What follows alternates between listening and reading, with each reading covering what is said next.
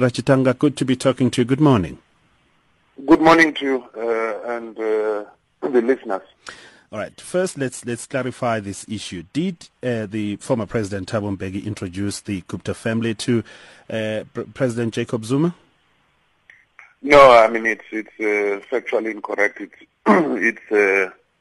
It's not true, and it's not very difficult to understand why an allegation like that is made. It's clearly intended to as a soft landing for other people who may have lots of things to explain. Yeah. How so? No, I mean it's in fact a lame allegation, because if I introduce you, let us say that I introduce you to somebody. Sure. I'm not thereafter responsible for what the two of you do or don't do. So even as a deflection, it's a very lame deflection. So, Mr. Mpho Masemula of the Ex-Political Prisoners Association then is not talking the truth when he suggests that Mr. Mbeki did indeed introduce the Guptas to the Zuma to President Jacob Zuma now, back then when he was deputy. He is not telling the truth, and you know the pity about it is that you know he does these things with a lot of juvenile zeal. And it's a pity, because you know ex-political prisoners have a particular standing in society because they represented they were on the moral high ground relative to our recent history, the struggle against apartheid. Now, for a Mr. Masemula to come out now, more than 20 years after 1994, and deliberately positions himself in a side which deliberately tells these kinds of lies, it's really very tragic. Yeah.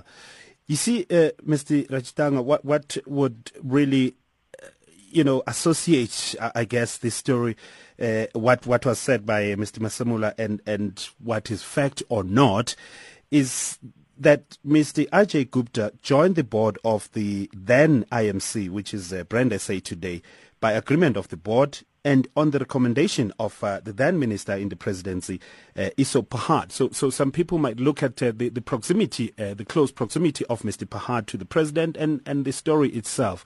So what is your position on that? No, I mean, again, the president did not appoint all, boards of parastatals. There are processes in government about the appointment of boards. And we say there clearly that we don't hide it that Mr. Ajay Gupta served on the board of the IMC. On the recommendation of Mr. Pahad. On the recommendation of Mr. Pahad, who did not consult with President Mbeki. And in fact, I can say that